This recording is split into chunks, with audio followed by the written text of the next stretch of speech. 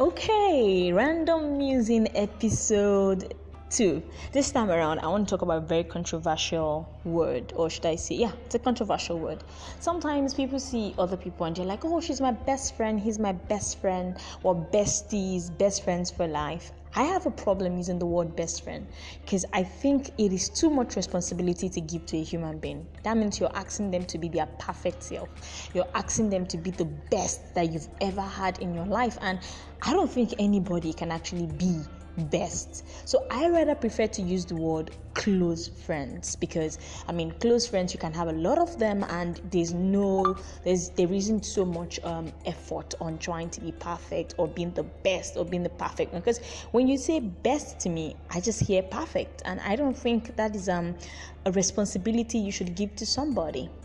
Let me know what you think. Comment in the comment section, or just text at me.